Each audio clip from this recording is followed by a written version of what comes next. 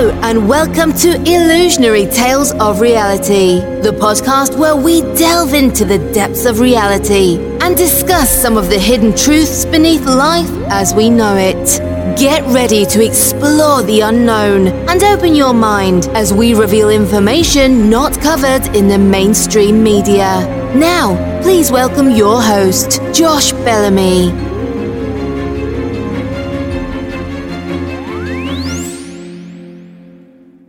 Thank you for tuning in to another episode of Illusionary Tales of Reality. My name is Josh, and I will be your host for today's episode. As I promised, if you've already listened to episode a couple of days ago, I do have my next guest on that I definitely really thank him for coming on. We were supposed to do this back in October. Things happened and sort of had to put things back in the forefront of everything. So definitely appreciate him for coming back on for today's show. So before we get things started here, just to give you a little bit of background as far as today's episode goes. So one of the biggest things, especially that's coming out here recently with a lot of information, is our timeline of history and events as we know it. And today's guest is one of probably the more featured speakers that I've heard here recently talk about this, especially when it comes to the alternate history timeline. You can find him at on his website, Paradigm Threat. So without further ado, I'd like to introduce our host, Ari Asulin, to the show. Hi there. How's it going?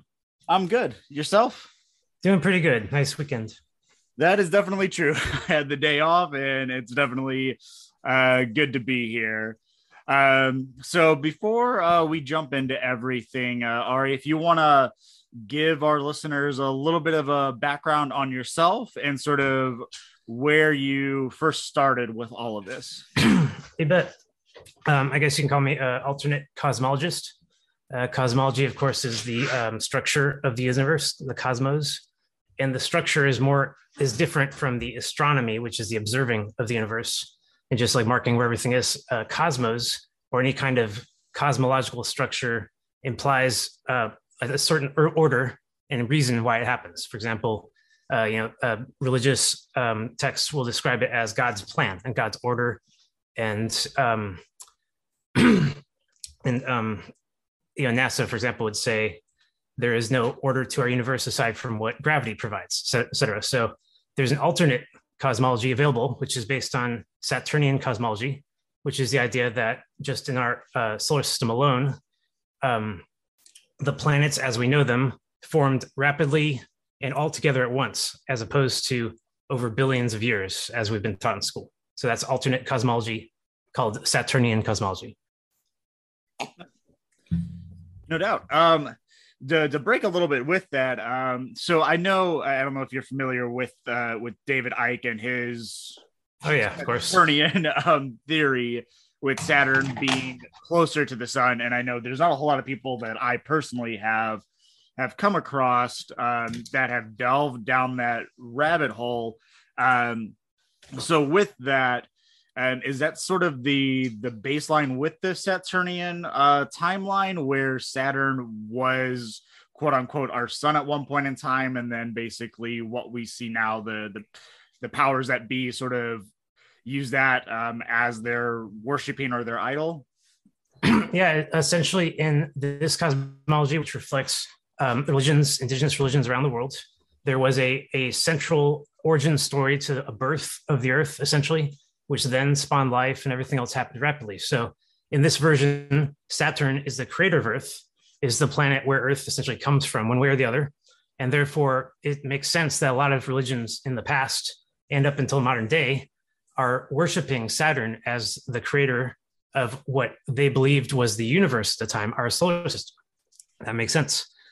Since the 20th century, since the 19th century, we've started to believe that the solar system is not the universe. And as a result, the creator story had to change. Now the creator is the creator of the entire universe, and they've started saying that since the 19th century.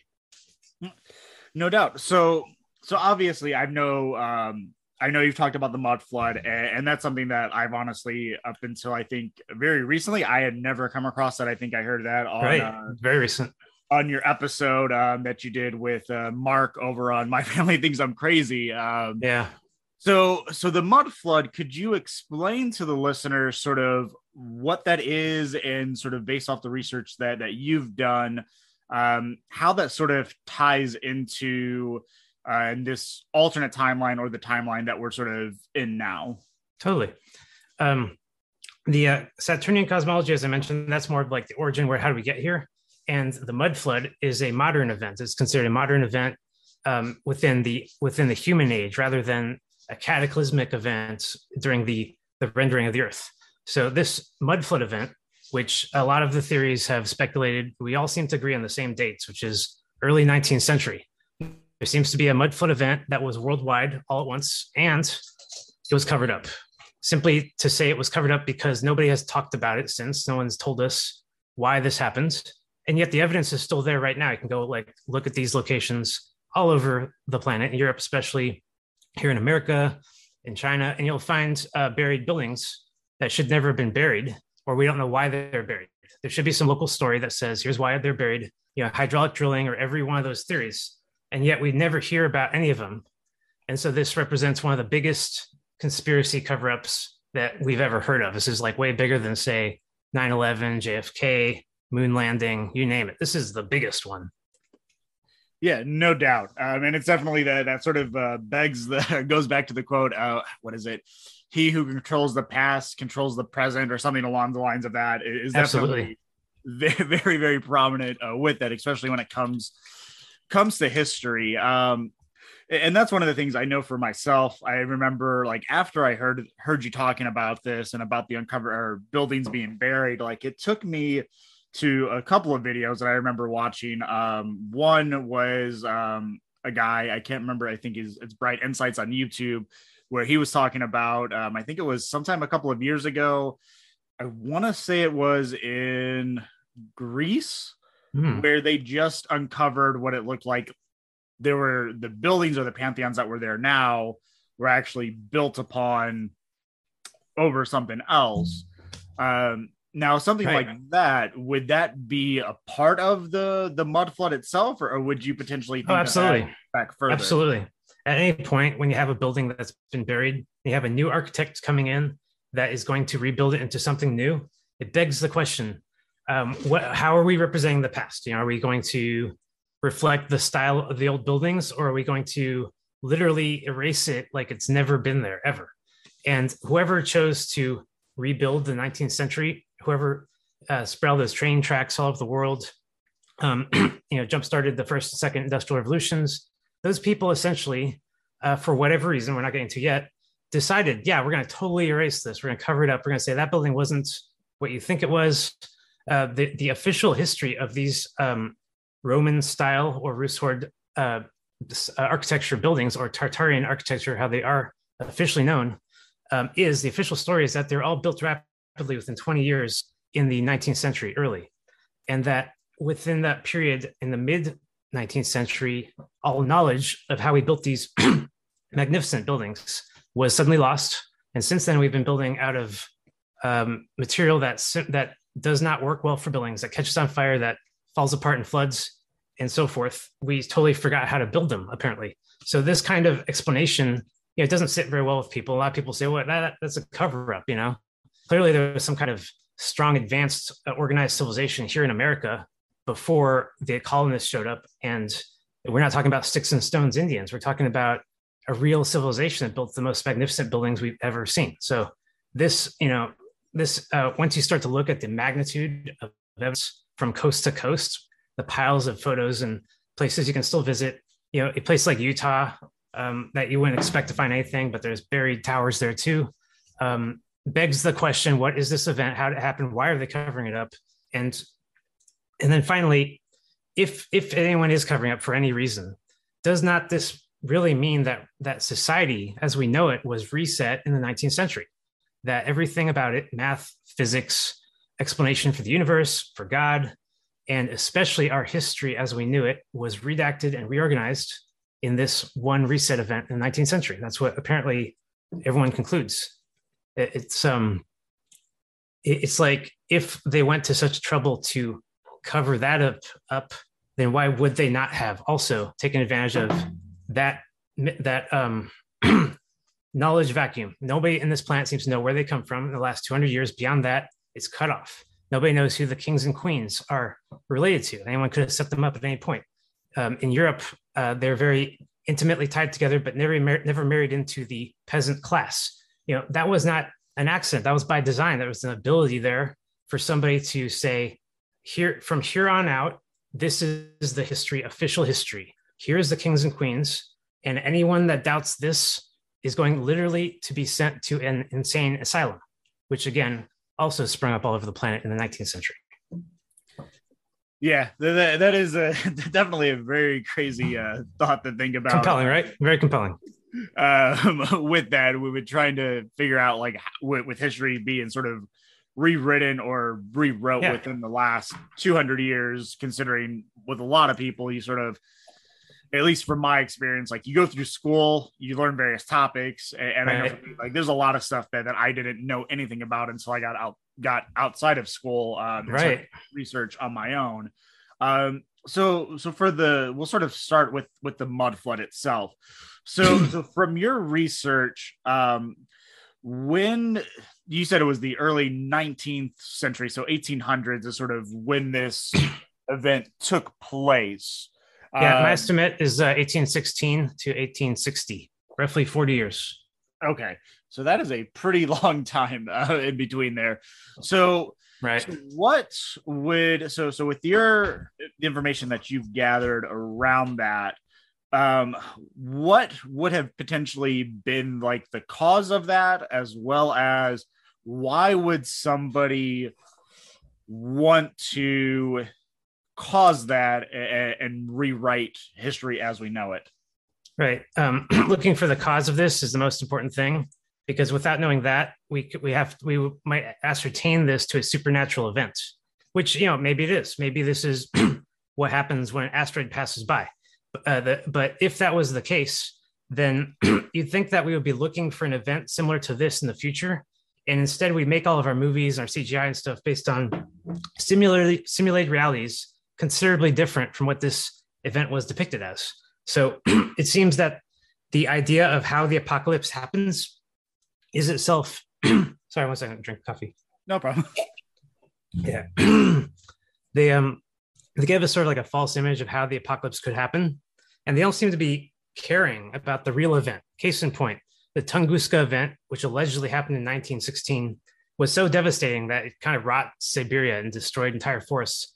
And nobody looks for this event in the future. They're not looking for something like this to happen, or why. Was it a solar flare? Was it a meteor? They say maybe a meteor exploded in the sky. Well, isn't that terrible? Why aren't we looking for that? You see my point. So yeah, this mud flood, we're not looking for it for some reason. And well, yeah, that was my point. Trying to remember where we started that conversation from. Yeah.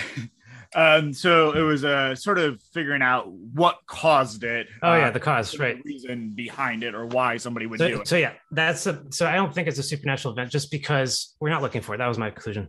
I started looking at the socio-economic reasons why this might happen, and immediately it just exploded in my face. All of these reasons why this happened. This had everything to do with the French Revolution and the inability to rule humanity here on Earth.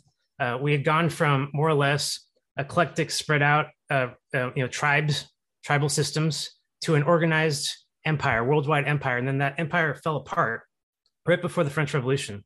And there's this huge power vacuum. Our entire species said, "What next? Where do we go from here? Do we try this democracy? No, we tried that. Do we try another dictatorship? We're afraid of that. Do we? We don't want to give the priests control again." So when I started reading this French Revolution in detail, and I saw how Napoleon lost in his campaign in Russia, it occurred to me that this is the reason why the mud flood event happened. It wasn't a even counter action to Napoleon's invasion. It wasn't like, let's just take out his army. It was overcompensating. It was devastating to the planet, and it allegedly killed off, like 75% of life and plant life on this planet. So that's a major overreaction. And if we're going to have to ascertain the reason for this mud flood to human behavior, then we cannot just say, oh, they just decided to blow up Earth. That doesn't make sense. They want to rule this planet. They need the resources from it. They want us to love them as their God. So they're not going to screw this up. So it just really clicked to me that the mud flood event was an overreaction to Napoleon's massive victory. His campaign must have been successful. And as he essentially undid everything the Jesuits have been doing the last 200 years, he freed Earth. And this wasn't the first time anyone freed Earth or the last time anyone attempted. This is actually something that's happened and repeated over and over in our history. We saw the same thing happen with Hitler, and we saw the same thing happen with Trump in a very different way. These guys are created by the deep state. They go along the plans their whole lives, and for some reason, they turn on the plan in some way that ruins the plan. So when I read Napoleon's story, I realized he didn't just lose in Russia. That story, that defeat in Russia makes no sense. You look at the statistics and you see these rugged French soldiers who crossed the Alps, somehow losing 420,000 men in Moscow. It just doesn't make sense to me. Then when I dug deeper, I found out this is not such a backwards army as depicted in our movies and books. This army was the most advanced army in history. They had everything. They had stuff that we don't believe is possible, stuff that makes it into fantasy, stuff like airships, stuff like sound cannons. And it's all right there in the literature. It's in the Russian secular text that these cannons were used to destroy entire castles. It's in the Bible when we see Jericho being destroyed by musical instruments. It is constantly referenced that these advanced armies had advanced weaponry, and there was not much of a fight. When they invaded Russia, they took Russia. It was over, and the Western reformist Europeans had defeated their Eastern what's the word? Inquisitioners. Okay. They had finally taken revenge against their Eastern Inquisitors, according to Fomenko's new chronology, covering a lot of stuff there. And that his victory made a lot of sense. It wasn't a military victory. It was a psychological victory, that everyone had it with that old empire and their old ways of doing things, their taxation and everything. And Napoleon basically offered an alternate. He said, we were not going to listen to priests anymore because that's what the French Revolution was about. We threw them off, and we're not going to listen to the old empire because Napoleon declared himself czar. So that was my point, is that for that 10-year period when he was in charge, he basically freed Earth. He made it so that no one is going to be able to control this planet ever again. And somebody had to do something to completely reverse all of his actions, all of his diplomacy, his ability to ruin monotheistic religion, especially in Egypt. They had to do something that struck the fear of God back into the entire population of the earth. And that is the mud flood event. So without getting into the details of that, there's a lot of reasons to point again at the 19th century as this time when everyone started, for some reason, believing in God. First of all, after Napoleon's defeat, you have the Overture of 1812 written by Tchaikovsky, which literally is a song about how God intervened and defeated bad guys, evil guys. You have the saying, God save the queen, God save the king, in every European country in the 19th century. Every one of them said that. And you had Tsar, I think Nicholas III, I can't remember exactly, who was the victor after Napoleon was defeated, who literally said, and you can look this up, that he does not believe this was a divine intervention, that this was something else. Do not associate this victory against Napoleon to God, even though, yes, the sky did open up and fall, and he was literally just like destroyed from heavens. That did happen, sure, but don't say it was God. More to the point, in Russia, 100 years later, you had the Bolshevik Revolution, where people absolutely believed that there was a monotheistic creator on their side, and at the same time pushing secular atheism on everyone. It was the outcome of this period in the 19th century when people vastly believed that God was a ever present in human life, that he intervened, that he sided with people, that he did not like Napoleon, and that anyone who even allied with Napoleon in those times was going to get it, essentially. This was a lesson learned. By the time the mud flood event was over, we immediately had endless warfare. We had the Civil War in America in the 1860s, leading up to World War I, which is about 40 years of war, not 4 years. during World War I, people really lost faith in religion because they believe that God does take sides in battle, but God did not show up in World War I or World War II.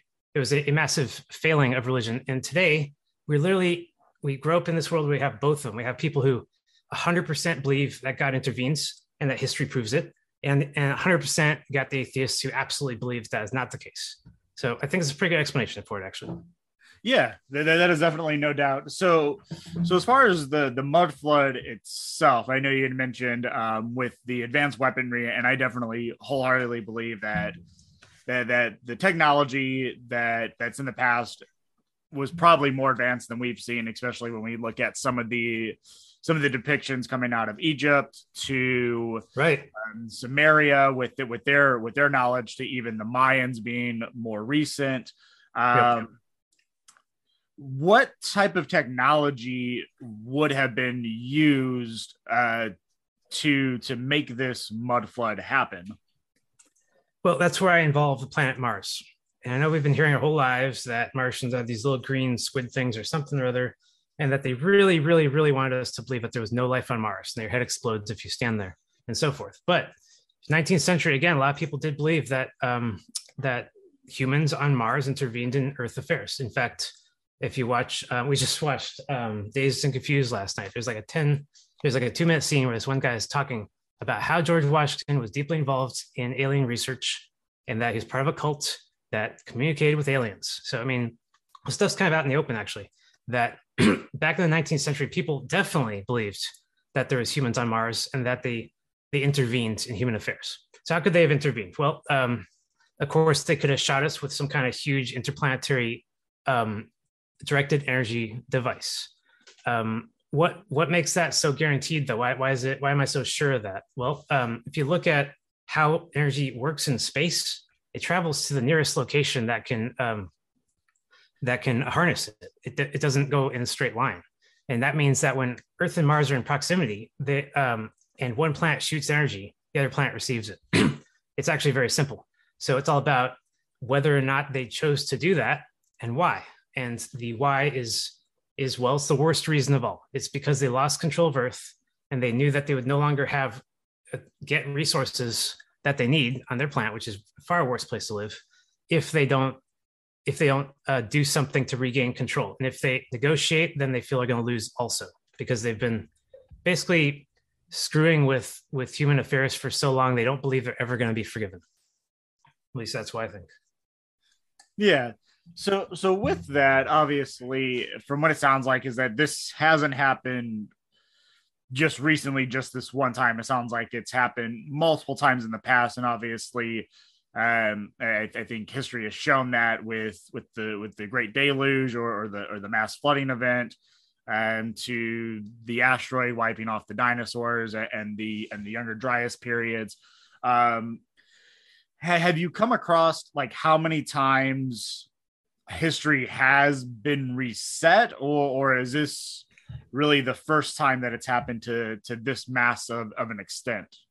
Oh, I'm convinced it was the first time. I know it sounds like it could be many times. For example, the movies The Matrix make it clear that there was 5 iterations of the Matrix, and that they didn't realize it. Very scary concept.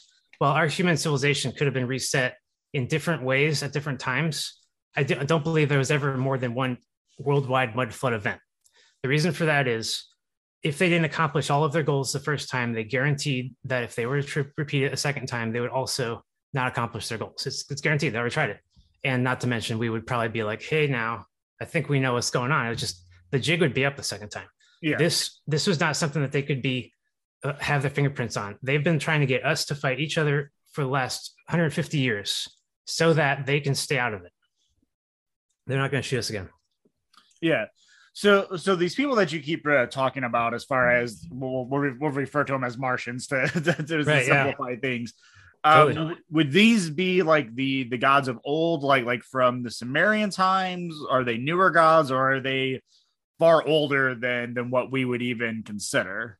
Well, they would love us to believe that they represent or are the one creator God of the universe. That's it. Beyond that, they were just the Atlanteans. From what I've understood, Atlantis was on Mars. So it's on the North Pole of Mars, the highest place that human could stand during the Golden Age.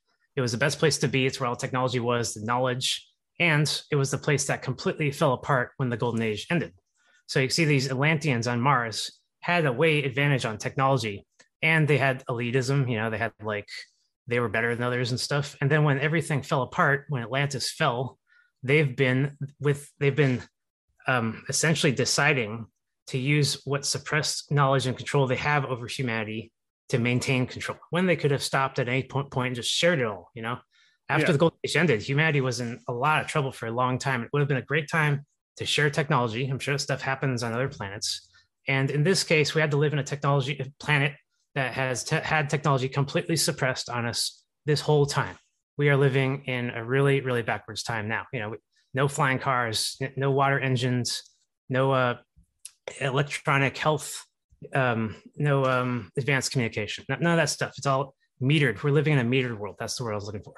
So that metered world, that definitely reminds me of the smart world and the the Agenda 21 right. Information that I know David Icke has talked about for years. Right. And you definitely can see that happening more and more with people going to it, and even cities and municipalities sort of putting that into electrical systems and things like that for household items. Right. So as far as history, when we're talking about it, obviously we have the mud flood that sort of happened in the 1800s. With that happening, how distorted does our history, as far as what we've been told, gets changed? Or I'm trying to think of the word that I'm looking for. How did it get changed as far as what happened prior to it and sort of what we're being told now? Well, to put it frankly, every single indigenous religion in this planet had been redacted into something new. No one survived. It's called Creole now. There's no source to Creole. It's just the ones that weren't Latinized. Even Hawaiian is a Latin language. Everything is Latin. So before Latin, it was a world that was quite hard to imagine, and not all of those books survived. But here's the cool part. This is what's really cool about all of this research, honestly. If you start to think about how somebody could lie about history or what actions they would take, you immediately, maybe not immediately, eventually start to conclude there is only so many things that work at all. The most powerful things of all, of course, revelation of method, put the lie in front of everyone so that they have to be the ones to call it out. But when it comes to history, you cannot invent it. You cannot create it from scratch. That was the point behind that movie, The Usual Suspects. The character had to come up with a story, but couldn't. He had to use the pictures. Nobody can come up with biblical stories. These stories are so unique and coded that they could not, you can't make it up. They are based on something real, something that the knowledge of, the context of, has been lost. So my point is, when you realize that, you see that the fraudsters of history, the scavengers, all these people who basically may have known what they're doing, or maybe they're so naive that they really didn't realize what they're doing, could not have possibly come up with an art that we could not decrypt later. It's just like music. It's like when you can tell an artist didn't make a song, you just really tell it. Eventually you start to dig in there closer and you find some evidence. Yes, someone else wrote this. This is so true in the Bible.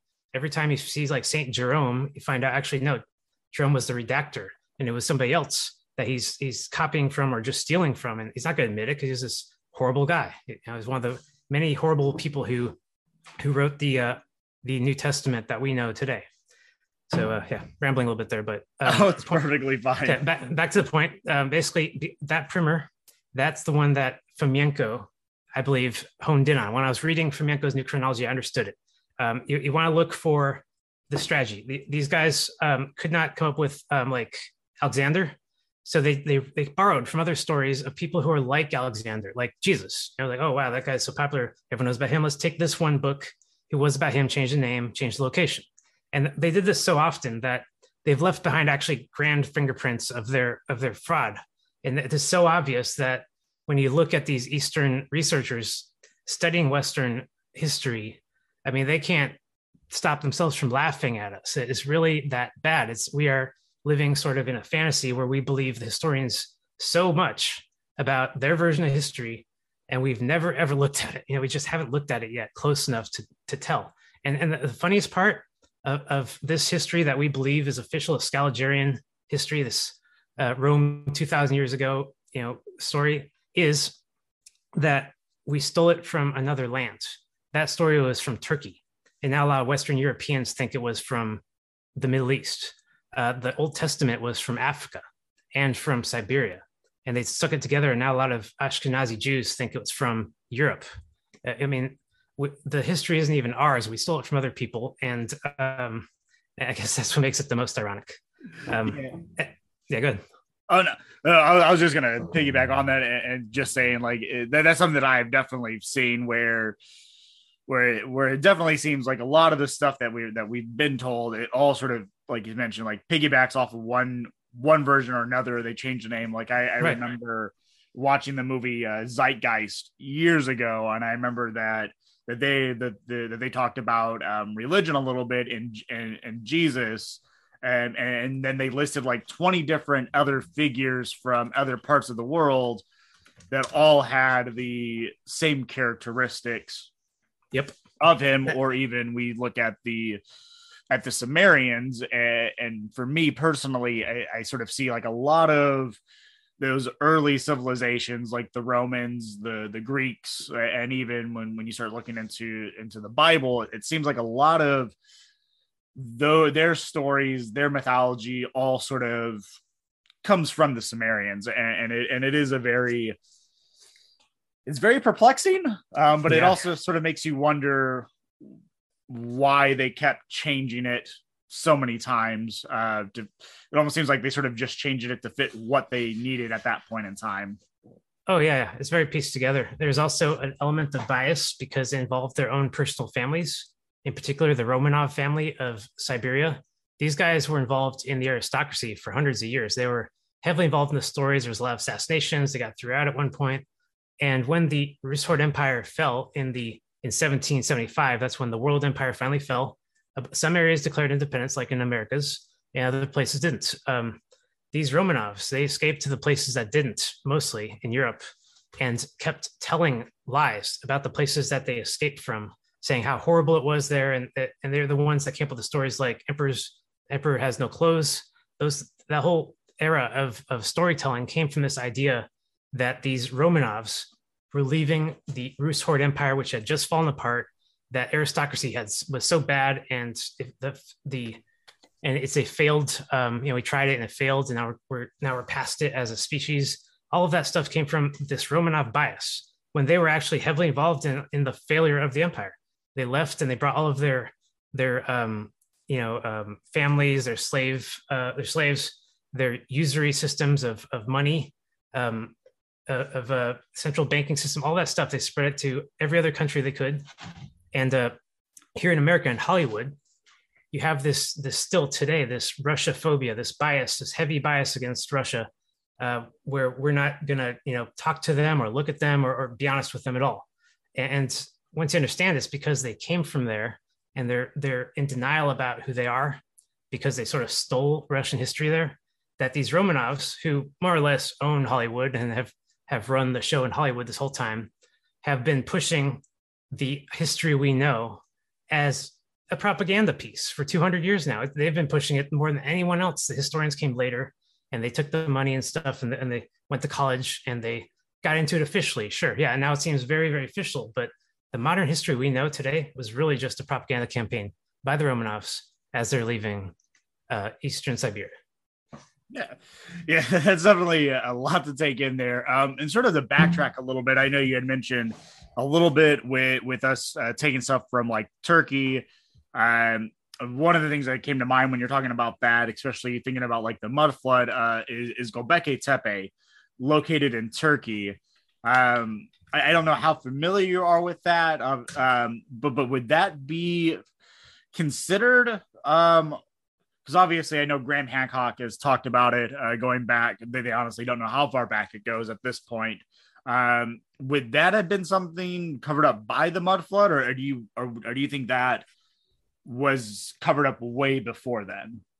What's really sad about this era, this area and the 20th century is that the so-called Ottoman Empire, sort of an echoing reflection of the Rus Sword Empire that was still around in the 19th century. It was a very good government, and it was self-governing. It was fine, but it got wiped out by the British in World War I. And within that war, up until World War II and until modern day, I believe that they've been doing aerial bombing campaigns nonstop to destroy these ancient artifacts.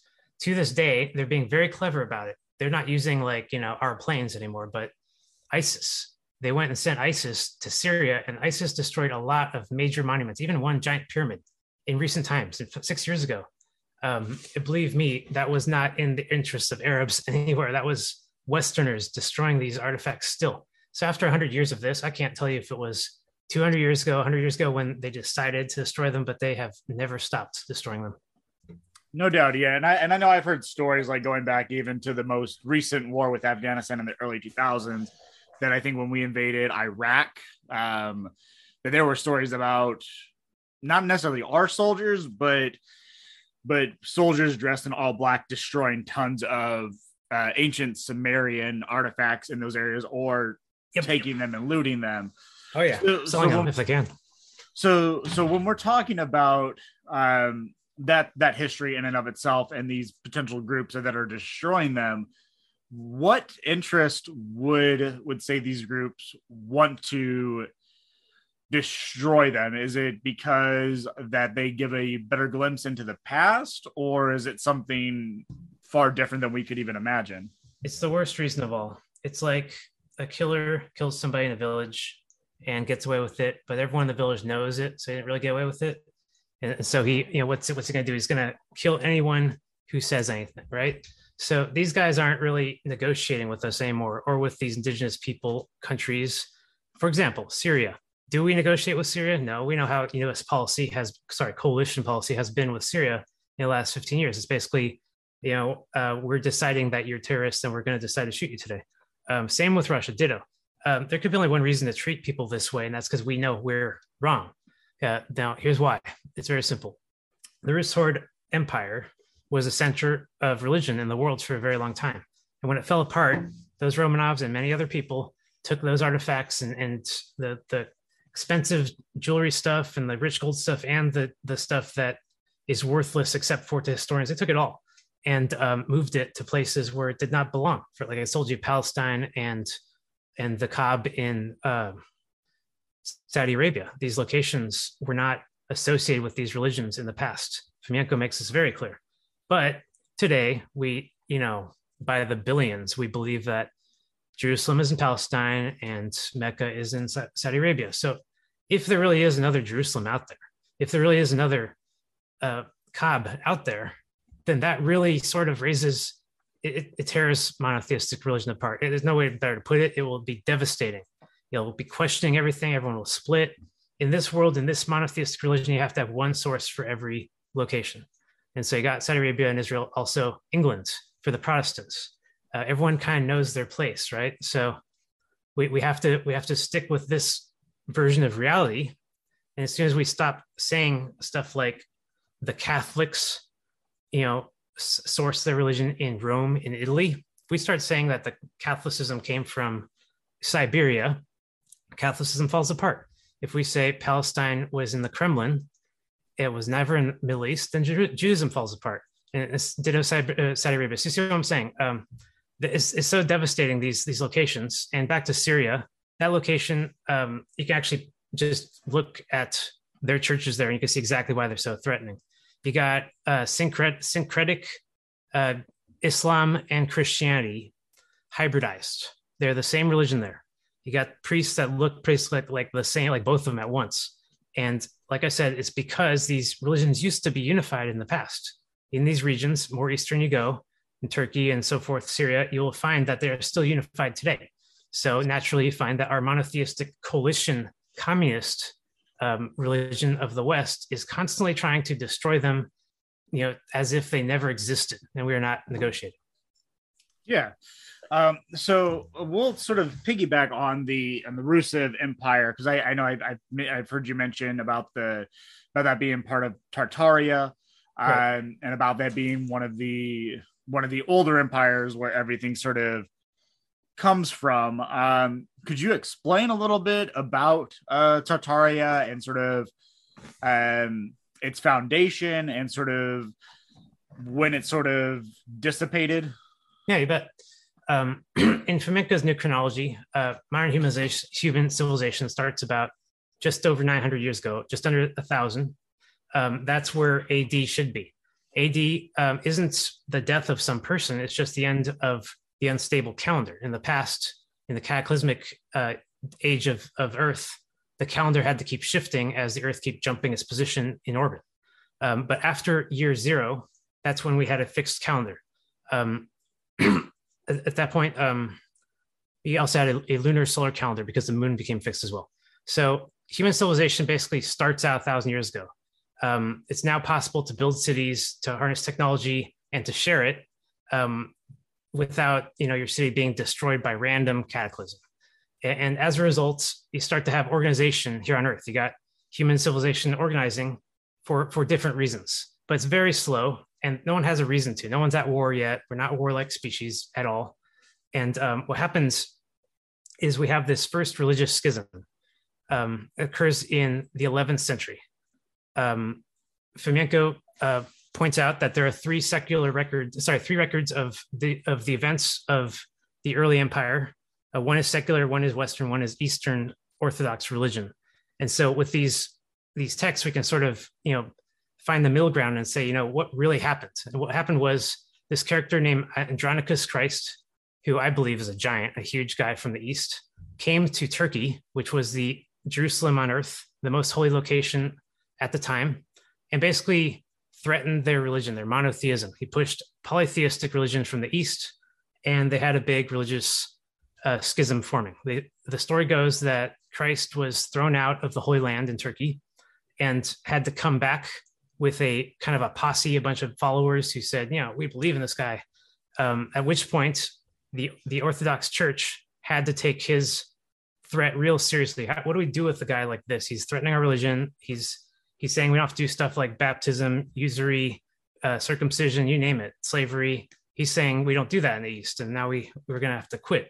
So to crucify him is sort of the move that gets everything back in line. It gets your own people in line. They don't question anymore. It scares the heck out of everyone else. They know what happens to these people. And anyone who thinks that maybe you're being unjust for the crucifixion just looks above his head. There's written these 4 letters that basically says, Christ, King of the Jews, Christ of Nazareth, King of the Jews. So he was crucified for essentially claiming to be the savior that the Jews were waiting for, when the previous saviors were all supernatural events like the planet Jupiter or something, and usually associated with deities, with gods. This guy never, I don't believe in the secular version that there's any proof of him ever claiming to be God. His enemies did that. They did that in order to justify their own action against him. They want to string him up and try to get nobody to follow him ever again.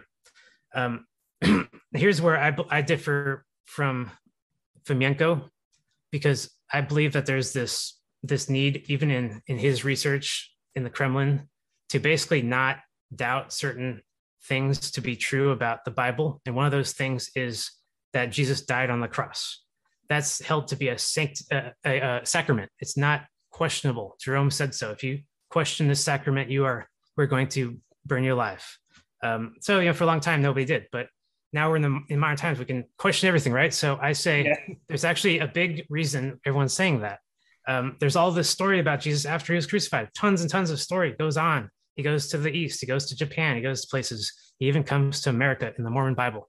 So of course they're going to say that wasn't him, or that could never have happened.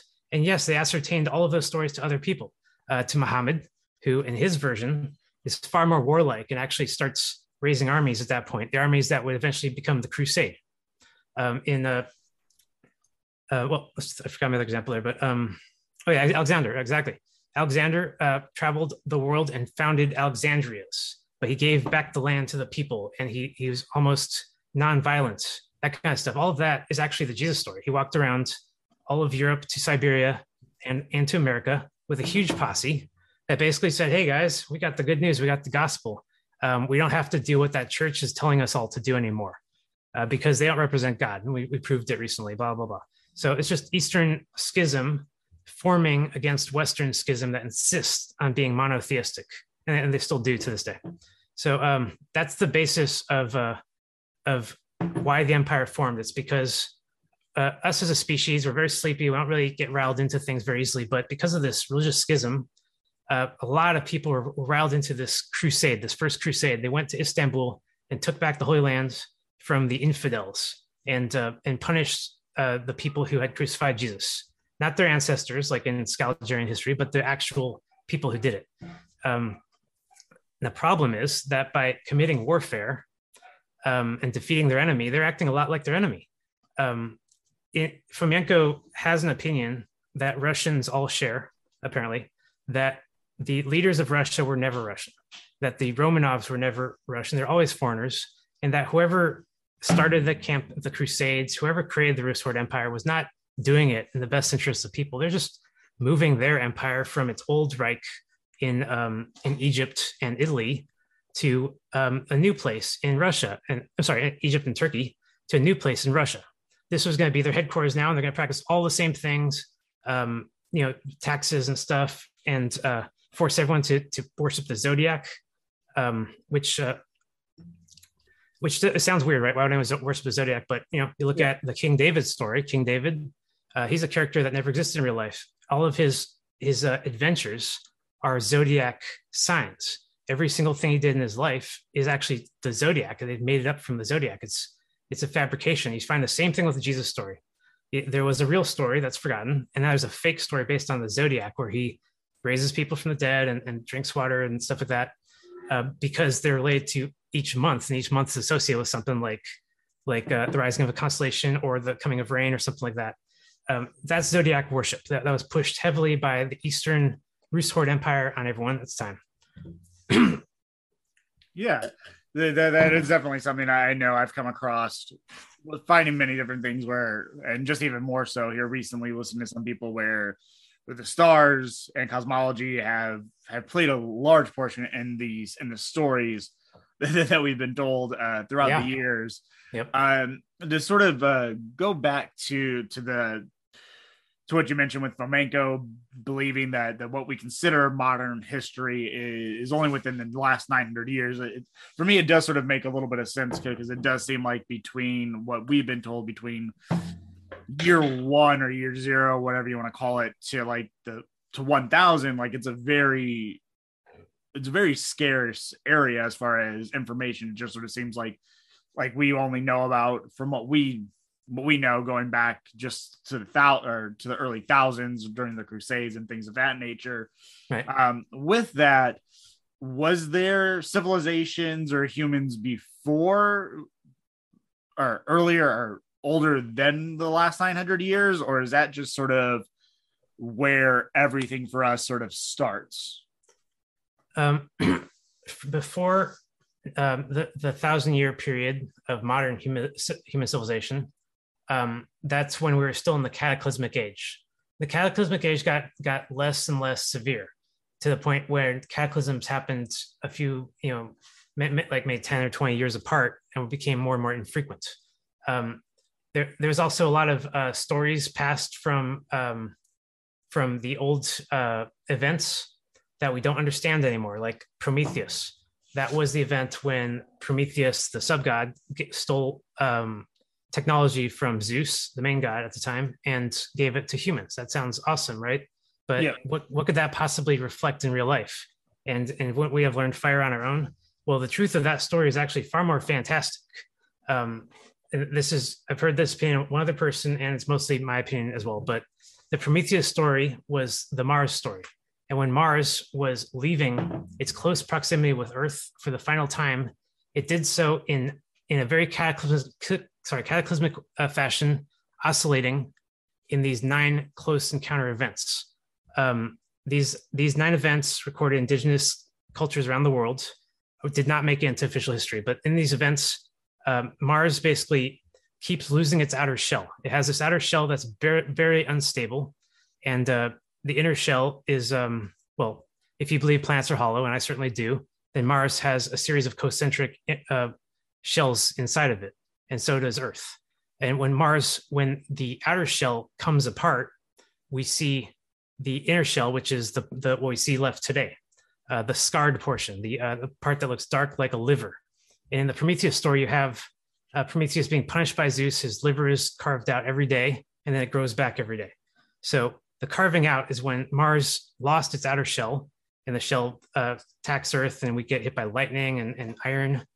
And then every time in every oscillation, it comes back, and it goes back to Mars and rejoins into a full body again.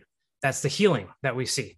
Otherwise, the Greek myth cannot be explained. Why would Prometheus constantly be healing? I mean, sure, it sounds like a torturous punishment, but it has no bearing in real life. Yeah. And so if we look at what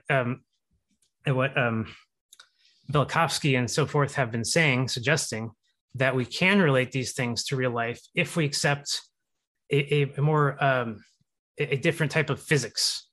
Physics is basically plasma physics and electric universe theory, which has only shown up in the late 90s. It's pretty new.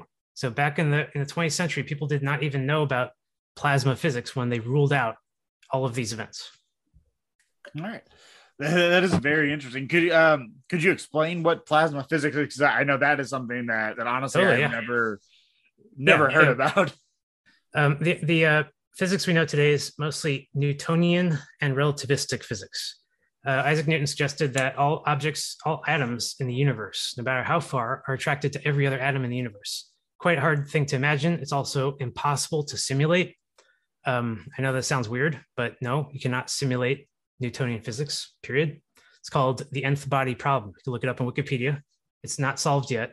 It's because as soon as you try to calculate the positions of two objects, you need to already know the position of their effect on that first object. It's just a chicken or egg situation that's built into physics that prevents us from understanding how Newtonian physics even works. We can't simulate it. So maybe it's wrong. Maybe Newtonian physics was always wrong. Who would agree with me? Isaac Newton. Of course, he said himself that his equations are incomplete and that he doesn't have one for what happens inside of a sphere. In other words, he only had half the equation. Later on, he got Einstein. Again, he said, much to his credit, I don't know if any of my theories relate to real physics, to real world provable in the laboratory physics. And he actually challenged his own followers to connect his theories, relativistic theory, to anything real. His followers rejected that, and they rejected many of his other claims too, because Einstein and Sigmund Freud and so forth did say a lot of outlandish things their time and were accused of being racist and so forth. So their followers were so dogmatic, they didn't even listen to him. No one listened to Einstein when he was trying to explain to them that his relativistic theory is incomplete. So today we don't know how planets orbit. We just don't know. In the past, we did know. They always insisted that that this has all been settled science, that the Zoroastric astronomers figured it out long ago, and there's nothing else to say about it. In modern times, we say, oh, those guys are all wrong. So, they're not wrong. They're right.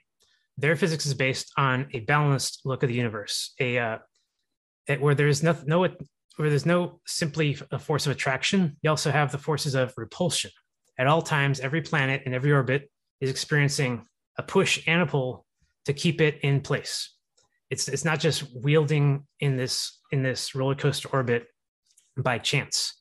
And it's for that reason that we see flat orbits organized, and we see irregular orbits like Mars, which does not follow a circular pattern and kind of bumps when it gets into proximity with other planets. It's still something that's denied by NASA. They still won't agree that's happening. They think that due to the movement of the Earth, we just happen to see Mars bump in the sky, but that doesn't make sense. No, Mars is bumping in the sky because its orbit is bumpy. It pushes against the much bigger electromagnetic fields of much bigger planets that are near it. So what I'm getting at is that plasma physics or electric universe theory, which are essentially the same concept, suggests that magnetism plays the central role in all cosmology, not gravity. In fact, gravity is a subset of magnetism. And when planets, when they first formed in Saturnian cosmology, they formed in a violent, eruptive fashion. They didn't form slowly through accretion, but by attacking each other and getting entangled in each other and ripping their outer layers out and making it into our mythology as horrible stories we can't understand. It's Kronos eating her children, and then Zeus coming out of her belly and killing her, and just crazy stories. Like, they don't make sense if they're people or monsters, but they do make sense if they're planets, and that's what's suggested there. Yeah, that is very interesting. Thinking of that, one of the things that I thought of when you were mentioning about Mars getting close to us and causing cataclysms reminded me of Zachariah Stitchin and the Sumerians with Planet X and Nibiru. Right. Could in that situation, when Stitchin is talking about Nibiru, are we still potentially talking about another planet, or are we just misinterpreting that as Mars at that point? Well, I felt really heavily for the Nibiru myth around 2014. To ask anyone I know, and I suggested that maybe that was the reason that our world is getting so crappy all of a sudden. That things that we only thought were happening in movies are not happening in real life. Got people on the street saying it's going to be the end of the world, and we just don't know what to make of it. So I was looking for the explanation, and they're giving us one. And it was just so easy to just accept it. Like, oh, there's all this associative proof here, inductive reasoning, but no slam dunk, but you mostly have to take it on faith.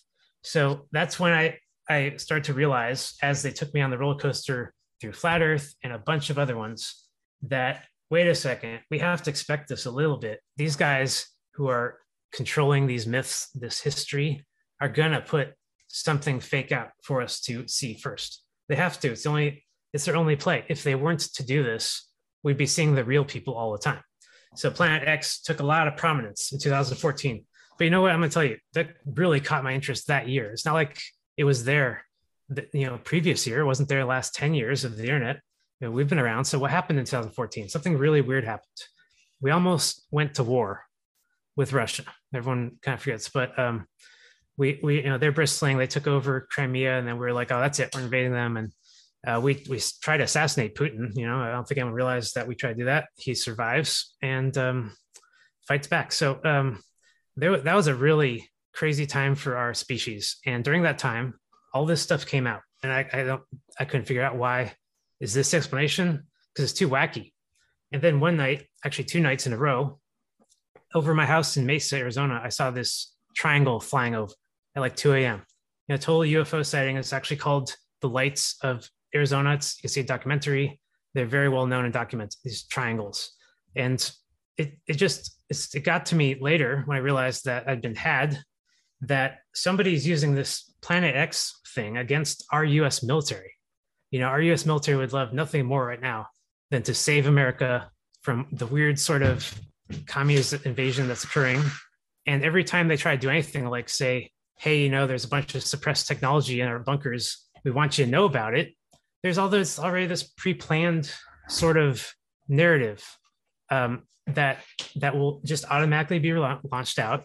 And people like me will say, oh, I know what's going on here. You're part of the Nibiru invasion and the elite aliens who are here to blah, blah, blah, tell us in preparation, all those narratives that we've heard before. It struck me that our U.S. military is helpless. They can't fight back against narratives like that. They can't push their own propaganda, and they certainly can't say something like, the alien theory is wrong, but there are still Martians. See what I'm saying? It's so freaking thin that as soon as they admit to anything, somebody else out there is going to execute some kind of prefab narrative, and it's just going to take them over. That's what I realized back then. So I got really scared, and I realized this isn't fun and games anymore. Whoever's pushing the Nibiru thing is out to distract us during a time when we really need to be looking close to the ground and trying to decide what's really, really real. Because if it's going to be Nibiru, it might as well be time travel. It might as well be Mandela effect technology. It might as well be all of the unexplainable, narratives we've heard, which will get us nowhere, which are just another religion to believe in at the end of the day. No doubt. And you definitely have seen that happening more so over the last couple of years with everything sort of being shown one thing and then something else sort of happens behind the scenes that we're not privy to. Right. They don't want us to be privy to.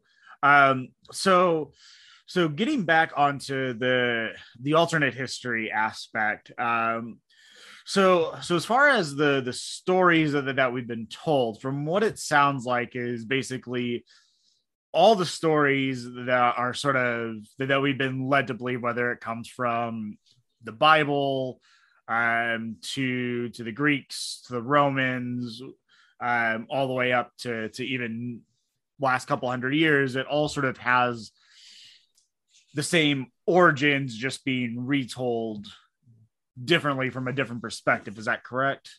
Yeah, I agree with that. It's also the lessons in the stories that they're trying to hide from us. You know, you look at history as it is, it's pretty sterile. There are no lessons. We appear to be a warlike species, can't help ourselves, constantly leaving women and children, going off to countries, killing other men, women, and children. Games like Age of Empires, Warcraft, constantly reinforcing these ideas. So, you know, what is it with us? Are we really like this? You know, we look at our wars closely. You know, World War I and II. We see Vietnam. We see that no soldier ever pushes that narrative. That's complete nonsense. So our history hasn't just been rewritten for the purposes of hiding it. It's been rewritten in such a way that reinforces the future they want for us. The one where we can't follow any leaders because we're all going to turn to Hitler and cause war. We can't, have our own property and stuff because we're all just going to become gun-toting, leeches on society. And we need to sort of accept, due to our overpopulationness, this sort of agenda that puts us all in our place and takes care of us for the rest of our lives. So our history is telling us that in so many ways. It's showing us that, like in polio, a vaccine saved everyone, that we need to give the federal government more control. Real history says no. Vaccine came out years after polio was over. They just don't tell us the truth of any of these histories correctly. They give us all the details. They shove it through our brains in school till we're sick of it. And by the time we're ready to analyze it, we can't tell why it matters, one version or another. What, they canceled the vaccine before or after. Most people wouldn't care about that. And they certainly wouldn't accuse the government of some sort of mass propaganda conspiracy to push vaccines. They wouldn't go there. They just, in our nature, we don't think like the deep state. We are actually very not warlike species.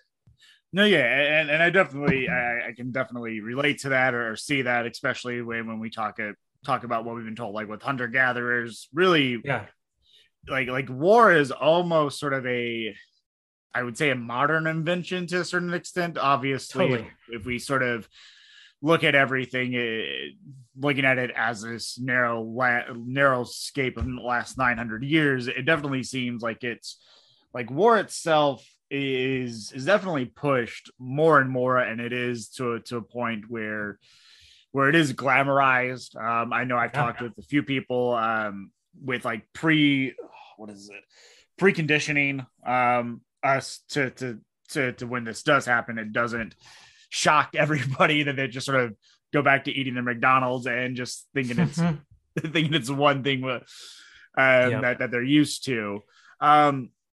So the 900 years, can you explain how Fomenko sort of narrowed down everything to what we know to just only happening in the last 900 years instead of the last 4,000 years or however long we know?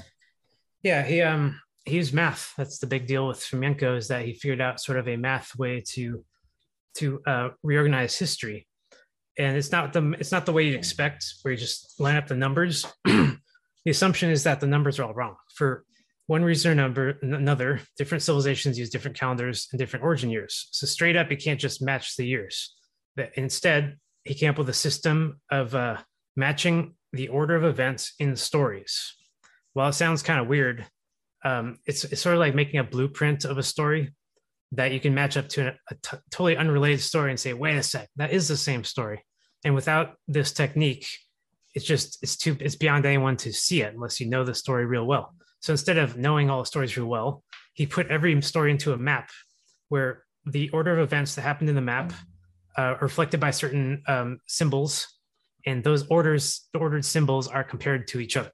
When he did this, he discovered that there were phantom copies throughout our history where stories were copied and moved and shifted to another timeline.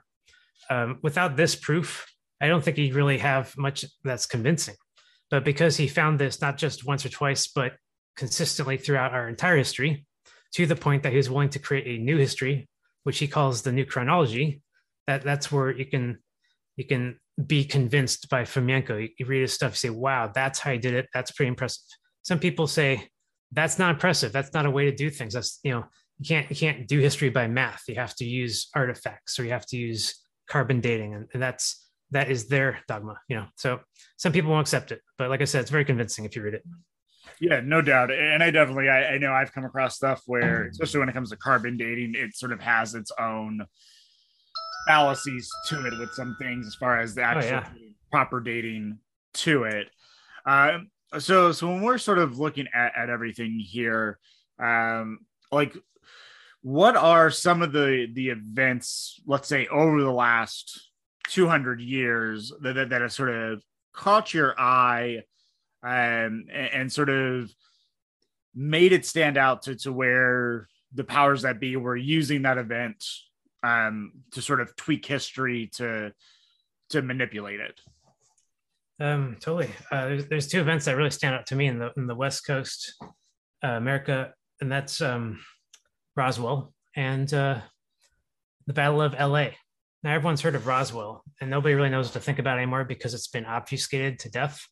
There's so many versions of it, and now there's like live PSYOP events happening, like the one that happened 2 years ago, which was a failure apparently. So no one even knows what to think about. It's been such a clown show. But the original version of Roswell is, of course, very interesting. Just read the dialogue from the farmer whose farm the disc fell on.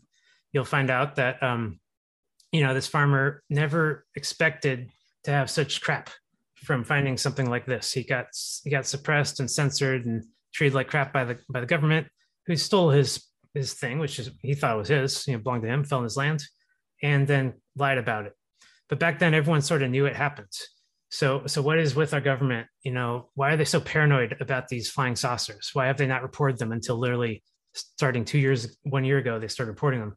And the answer is because this has all happened very recently. And the people who accidentally caused these events to occur did not have time to cover them up sufficiently. In fact, these events were blown open. They're uncover-upable.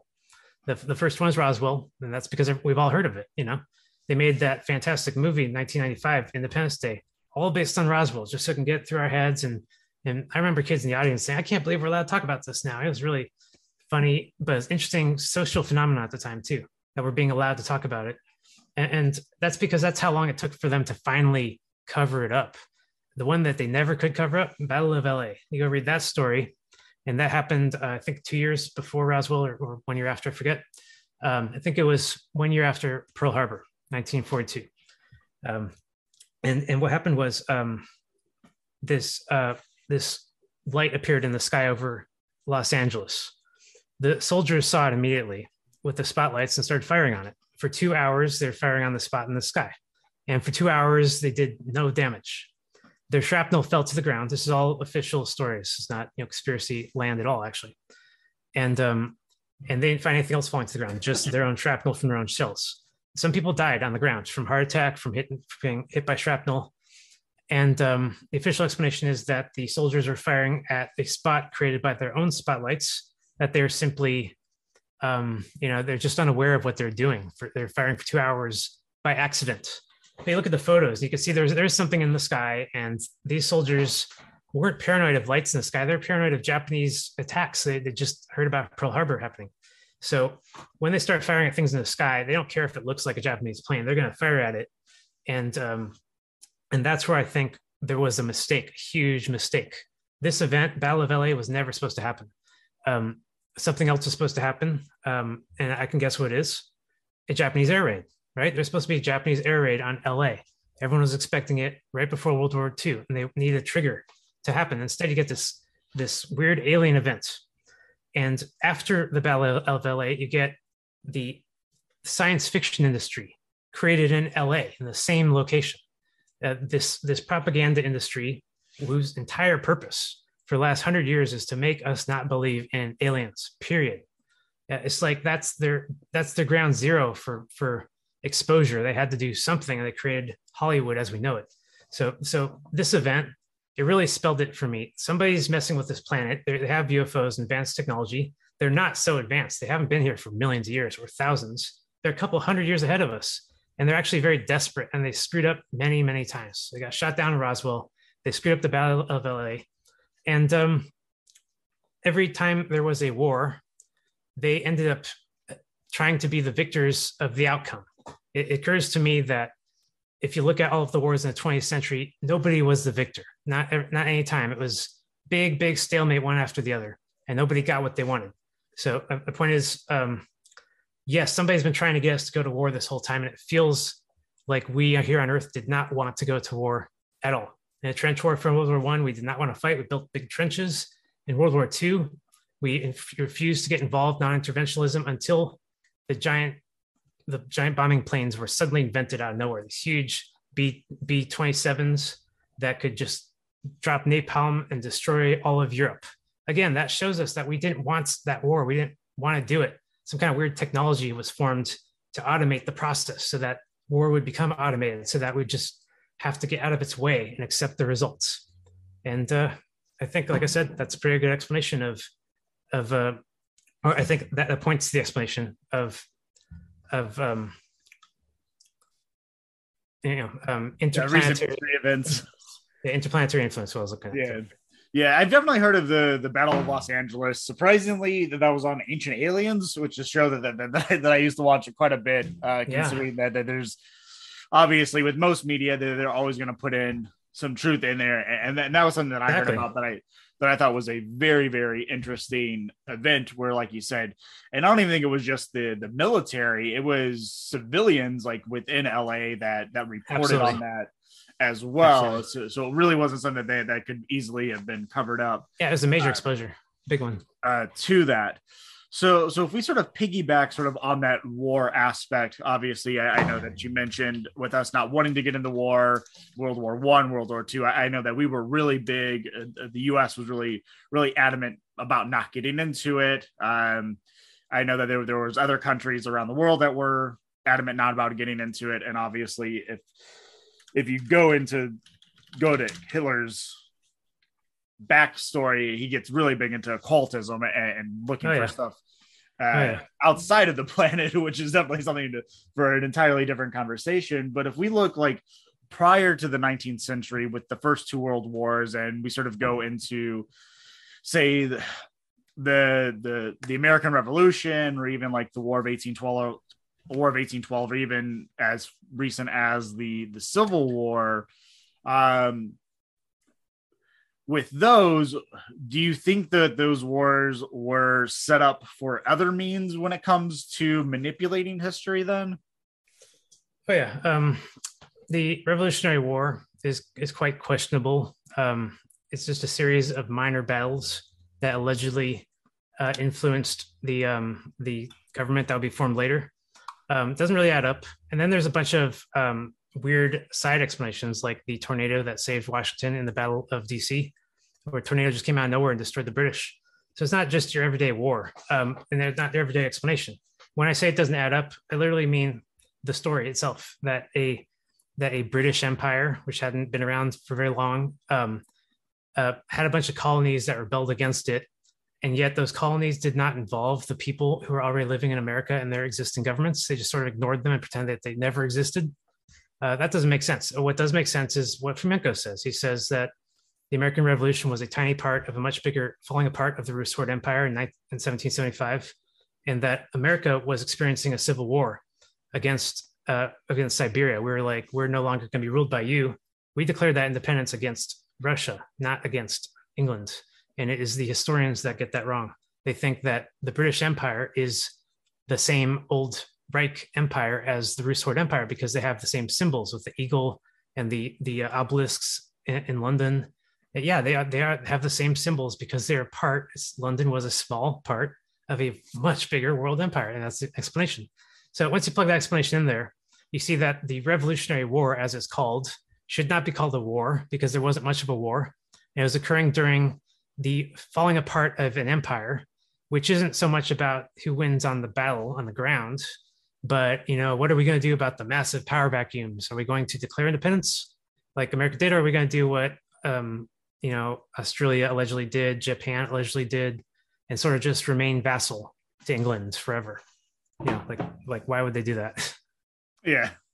Yeah, I know for me, I had a teacher years ago that brought up a good point, especially not necessarily with the Rusev Empire. So obviously, I think that is still a fairly new concept. Like I said, I had never heard of it up until last year, but I know he had his questions about how at the time when you're thinking of it, England had the largest and most powerful army the planet had seen at that time, going up against literally just ragtag militias, which he had his questions about how that could even happen.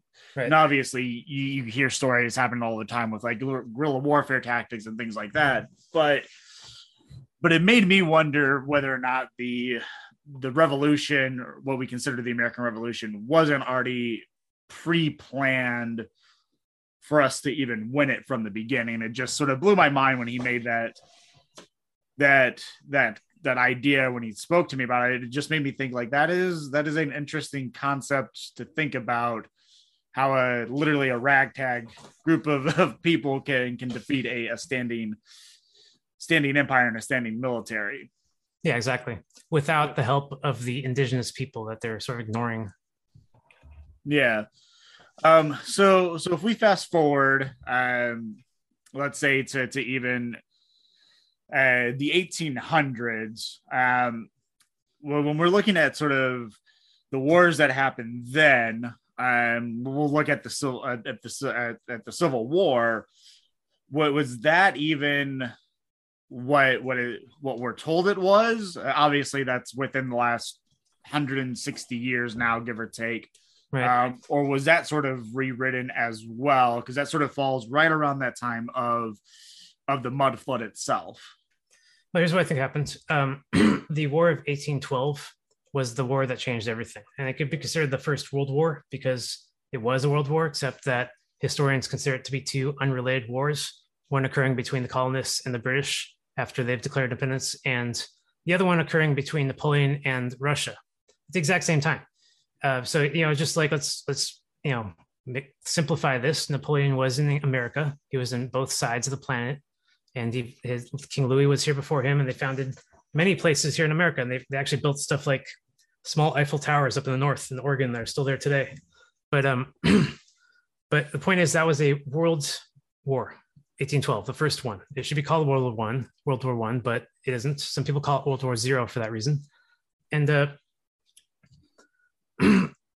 was so devastating that it may have resulted in the mud flood. It's right there at the beginning of the mud flood timeline. The Civil War is at the end of the mud flood timeline. It's right there in the 60s, 1860s, after the 40-year period's over, when life is considerably reorganized. I was looking a lot at the orphan trains, and this is a whole area of research, orphan trains in America and Europe. They sprung up in the 19th century with the trains, and for whatever reason, there was a tremendous amount of orphans throughout both continents that needed homes. They were sent on these trains with notes. The notes are very explicit. You can look them up today, and they say things like, we have boys and girls that are very useful for farming and stuff. Let us know how many you need. And if you do anything wrong, we'll take them back. And sign the society, always called the society. These orphan instructions were the basis of the entire Civil War segregation. We always were told that Black people were in the South in the plantations, and white people mostly either owned the plantations or lived up north. And in these notes, in these orphan trains, you actually see that they say instructions, Black babies go to the South and white babies go to the North.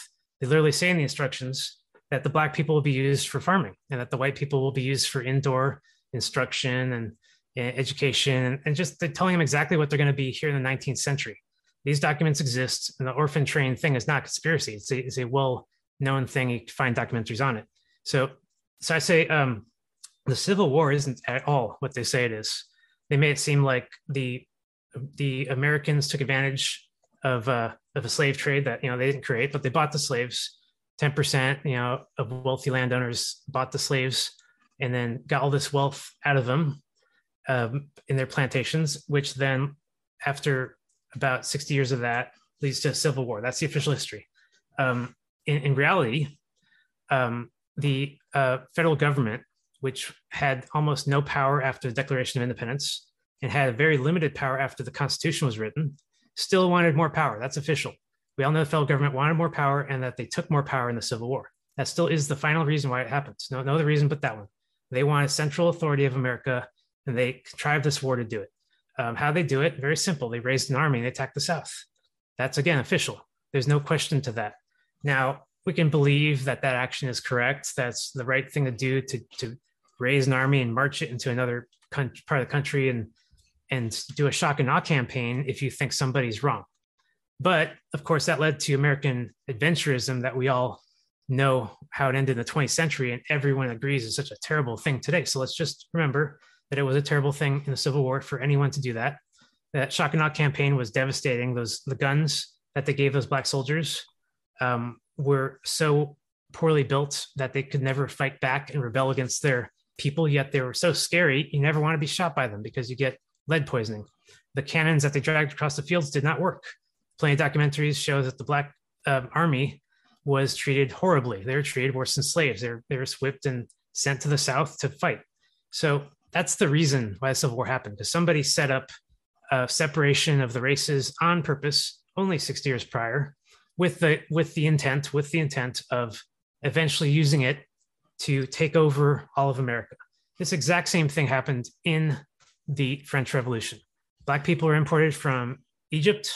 In the middle of the revolution, the French people got upset. They said, "You're diluting the vote," and they started killing the aristocracy. It was really bad. Here in America in modern day, we constantly see accusations of immigration for the purposes of diluting the vote. It always sounds like it's conspiracy theory, but the point is we've been arguing about these same things for over 200 years now. And it doesn't matter if they're real or not, but they are part of our history. Yeah, like the real part, like whether you believe that racism is an element of the government, or if you think it's just naturally something that humans do. No, our history shows that the government was always the one behind the policies for 200 years now. That is not in question. And whether or not the people, the 90% of the people who did not own slaves are inherently racist to the point they need to be defeated and have all their land taken away from them, is still very much a topic of debate today in our modern politics between Democrats and Republicans. So, it has not gone away. It has not been solved yet. No, yeah, that is definitely a very good point. It sort of seems like we've been stuck in this very... Yeah, we don't want to be racist, but somebody has made it that way. The very weird, I can't even think it's pronounced the word that I want to say, but almost like in this cycle where everything is sort of just constantly being spun around and around, and it's the same thing over and over again. So when we're sort of looking at, as you mentioned, like the government controlling everything and sort of pitting everybody against everybody, and I think it's most people that are probably listening to this and have probably listened to similar podcasts would probably all agree that the government is very divisive and very, very opportunistic and very power hungry. Yeah, with everything. When we're sort of looking at that and sort of relating it to the alternate, or to this alternate timeline and the manipulation of the timeline, is it the same people that are in control now when we're talking about those top 1%, or even the people beyond that? Are these the same people that have been at the forefront controlling everything for the last 900 years, or have they sort of like passed the baton off to other people?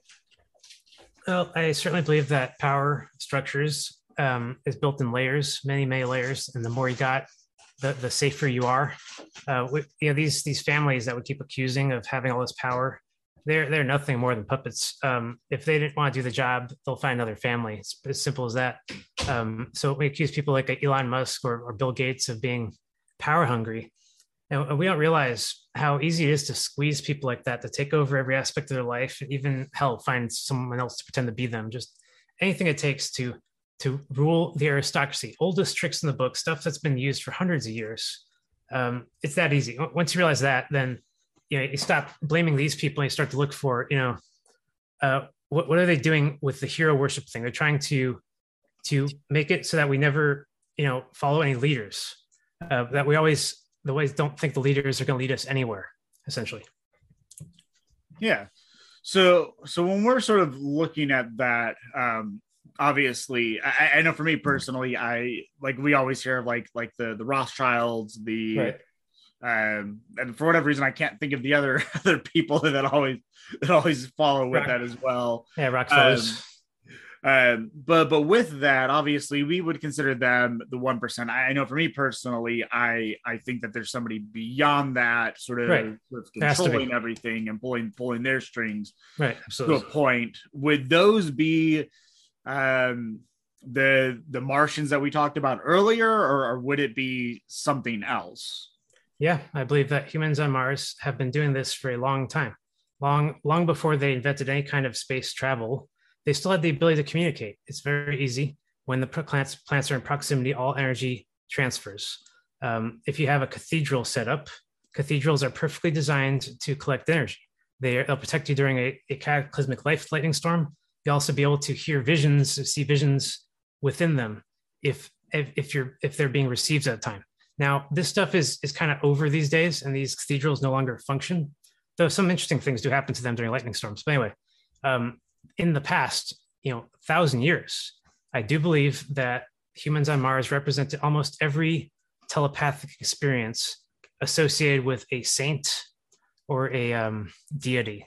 Everyone from Joan of Arc to the Islamic prophet that predicted the apocalypse in 1666. Every one of these people in history that has received visions, and we just don't know where the hell these stories came from. They probably did receive vision. They probably received an actual message from a person on Mars. So just a human, but they're extremely good at, appearing a certain way, a lot of prominence, a lot of light and energy, and being very demanding. Maybe they have a strong, powerful, deep voice, something like that. And people in the past were were either convinced or they weren't. There was actually a ton of people who were not convinced. And you see this in the Quran. You see the stories of the genies or the jinns. They, most people thought it was a bad idea that these, whoever gets the genie is going to inevitably betray the society they came from. And this is mostly true. This is what the genies wanted in those stories. They said, we'll offer you power and wealth. You'll be the king of your own people if you do what we say. That was the idea. So constantly we're seeing this influence, this kind of call of Cthulhu influence that is beckoning to Earth. And then we see all these secret societies forming, and they're doing everything that the voice tells them to do. And then we see events like 1812, where they're vindicated, where they survived in the cathedrals. All of their enemies were wiped out, and they were right to see no evil, hear no evil, speak no evil this whole time. In modern time, you see people constantly acting like that, like they're almost expecting another apocalypse to show up, and that they're going to be the winners of it, just because they stayed out of anything considered evil, by the church or by, society. It's happened before. Yeah, I could definitely agree with that. When we're sort of looking at the alternate history here, so sort of talking about it being a more of a cosmic scale, when we're talking about things like Mars, obviously, if modern history for us as humans is only the last 900, is that the same with what we would believe in the grand scheme of things, like in the cosmos as well, or does it go, or does the universe, or is the universe older than 900 years itself? Does Vaminko actually talk about anything beyond just he's quite secular planet, or does he go? No, he stays on secular topics. He does not talk about plants. And Velikovsky doesn't venture many guesses when it comes to that stuff. He just talks about what evidence he has in front of him. My guess, based on what I understand from Electric Universe, is that a solar system is sort of like a giant womb. And when it's full of planets, it's active. When those planets die, which they inevitably do, Earth will lose its water, its mass, its heat, its thickness. It'll sort of wither away and become lighter. When that happens, the EM field gets lighter too. This probably happened in maybe 5,000 years or so, next 5,000 years. it will drift to the outer solar system along with the rest of the planets. When enough planets have drifted to the outer solar system, where there's actually tons of dead planets, this solar system becomes ripe for another explosion of life. And like a magnet, it tracks the biggest dead substance out there capable of life. Last time it was the planet Saturn. Next time it will be something just like Saturn, a L-type brown dwarf, which is essentially like a sun, lots of hydrogen, helium, but not very hot, where it's not very bright, still generating more heat than it takes in. Saturn is still true today. Saturn still generates more heat than it takes in, twice as much. So anyway, after the Earth dies, and which is natural, that will be the trigger for the next birth of planets in the solar system. It will be just like before, big painful cataclysm with a golden age, beautiful age that comes to an end, and a horrible dark age that makes everyone question everything, and then a time of peace and quiet where there's no more cataclysm, which lasts a very long time. Okay, that's the cycle. That is a very interesting cycle. It definitely, when we talk about that, it sort of reminded me of like the shifting poles, and then me reading an unclassified CIA book. I can't remember the guy's first name. I think it's by Chan, where he relates everything back to the 7-day theory. But it's a very interesting read with that, where everything sort of happens in cycles about every 5,000 years. So we should be so lucky. Yeah. So when we're sort of looking at history and everything sort of being covered up and manipulated, I know we maybe touched a little bit about it earlier. I can't remember if we did, but what would be the sole purpose behind manipulating history in and of itself? Is it something where the powers that be, these Martians, don't want us to realize our full potential, or is it something else? Yeah, it's really as simple as it sounds and mundane as it sounds. And we see it in everyday life. When somebody commits a crime, their behavior changes. They become paranoid and they start persecuting others, and they sort of want to fish out any potential enemies that they'll eventually have. These guys are no different. They've made crimes throughout history, and they just do not see any way of negotiating this. They have to win at the end of the day.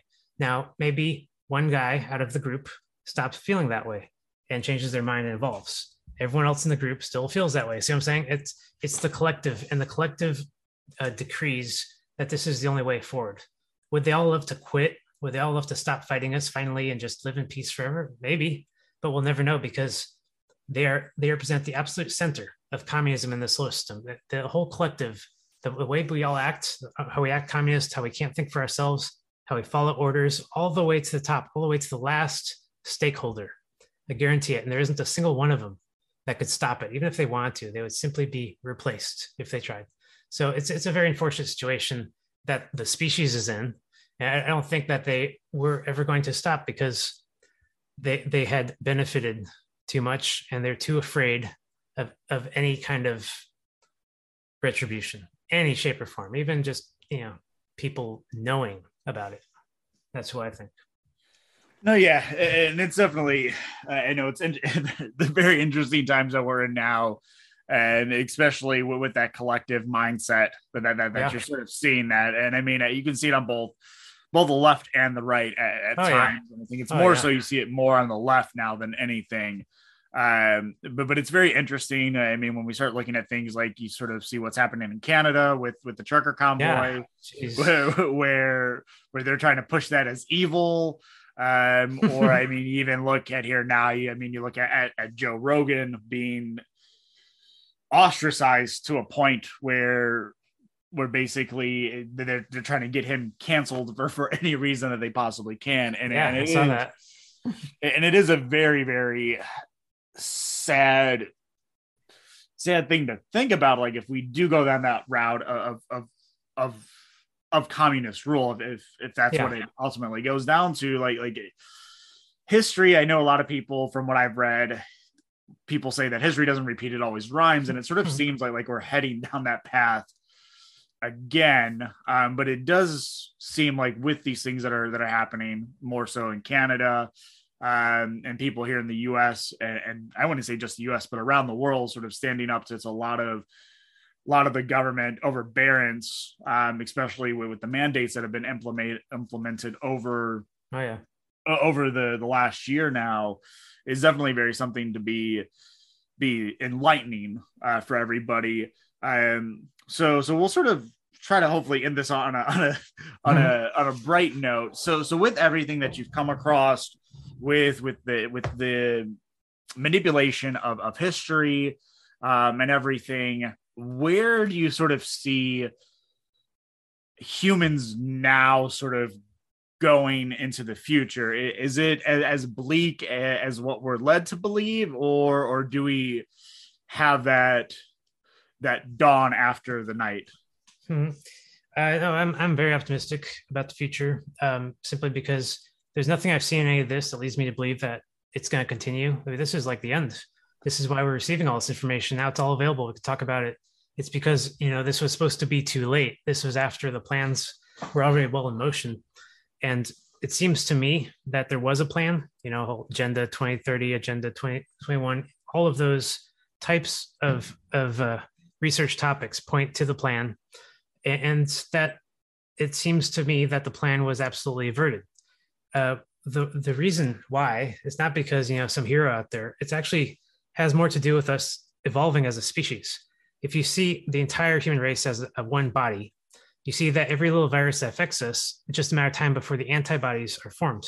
Those antibodies form naturally, just a matter of being, punished and tortured enough to actually go through it. And then, now I can fight back.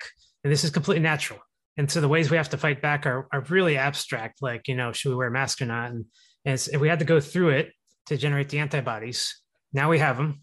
Now they're spreading through our species, not the real ones without the virus, but the hypothetical mental psychological antibodies that prevent us from being such peons. They are spreading, and we're getting to the end of many of these conversations. People are saying stuff like, it took the virus to make us want to start caring about people and please do this and please wear a mask and stuff.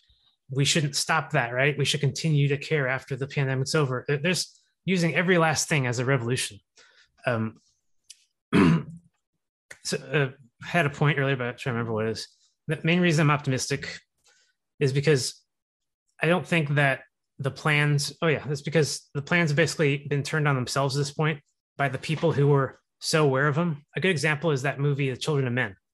Yeah, that movie came out in the early 2000s. It was very mind-blowing. It showed us our future. We didn't know what to make of it then. A lot of us, reviewing the movie, thought at least it's good we make movies like this because, we know what we could be. We could get this bad, and we're looking out for it. And then later on, I started, having a really sinking feeling that movies like this are actually created just to desensitize us towards the plan that they're creating, which is true. That's revelation of method. It's very powerful. But at the exact same time, the fact that we had the movie Children of Men, that we talked about it and thought about it and got afraid of that future, and we started saying stuff like, hey, we're actually doing this stuff to people, is itself the antibody. It's enough for us to evolve past this loop, to get past it and say, no, we're not doing that. We're not doing that anymore. We're not going to treat people that way. We're not going to be driven into a panic. Tom York makes that song, Ill Wind. He's trying to warn us, don't fall into the ill wind. Here's what you have to do to stay out of it. And I think we did it. I think if you look around, we've avoided World War III, and we prevented the COVID from being what it was going to be. Yeah, I think we definitely survived this apocalypse. And we lost a lot of people along the way, sure. But Trump said it before he left office. He said, the best is yet to come. And I don't think he would say that if he didn't mean it. This is what these guys really believe, that this is the final fight. This is it. They're all of the weapons are loaded, and all of the the tricks are being executed at once, and we're feeling it, but we're not falling. We're not falling for it. We're not falling for it. And that's why I Yeah, I definitely agree with that. I think it seems like they've played their hand way too much, especially over the last couple of years. And sort of instead of us being that frog slowly rising with the temperature, it seemed like they just decided to crank it all the way up. And I definitely agree. It's hopefully we're sort of at the ends of everything, and hopefully that they don't. I won't say they haven't lost their power completely, but hopefully we do get to that point. But we'll sort of end things there on more of a brighter side. Is always what I like to do with having guests on, instead of trying to end it on a very abysmal note. Right. Before we sign off here, Ari, would you like to tell the guests anything that you're working on, anything upcoming, and where they can check your work out at? Hey, Bet, I'm definitely still working on my mud flood video. This is a video putting together a hypothetical for what happened, why, how, who, where, all that kind of stuff. And it's just been delayed this whole time, but I'm going to try to do it next month or so. To check out my work, go to paradigmthreat.net. There's also a link to the Discord on there. You can come into our Discord. We have a lot of people these days, a lot of investigators, sharing stuff. It's been really interesting. I saw a video today of two mountains that looked exactly like a couple, a giant couple who were hugging, embracing, as they're petrified or something. People are just now sharing all of this material, and it's just, I think it's a wonderful time to be a researcher. So definitely check it out. No problem. Definitely. We will definitely. I'll take a look at that, because that sounds very interesting in and of itself. Well, I definitely appreciate you having you on, Ari. I would definitely, when I was perusing through your website, there's a lot of interesting topics on there that can make for any number of episodes, and I would definitely love to have you back on to talk about some of the other research that you've done as well. But we'll leave things there until next time. Absolutely. Really appreciate it, Josh. No problem. Thank you. All right. See you next time. Thanks for listening to this episode of Illusionary Tales of Reality. Be sure to like and subscribe so you never miss an episode. Have a question for Josh or a theory you'd like to discuss? Get in touch on Instagram or Facebook at Illusionary Tales of Reality. Until next time, stay safe and stay awakened.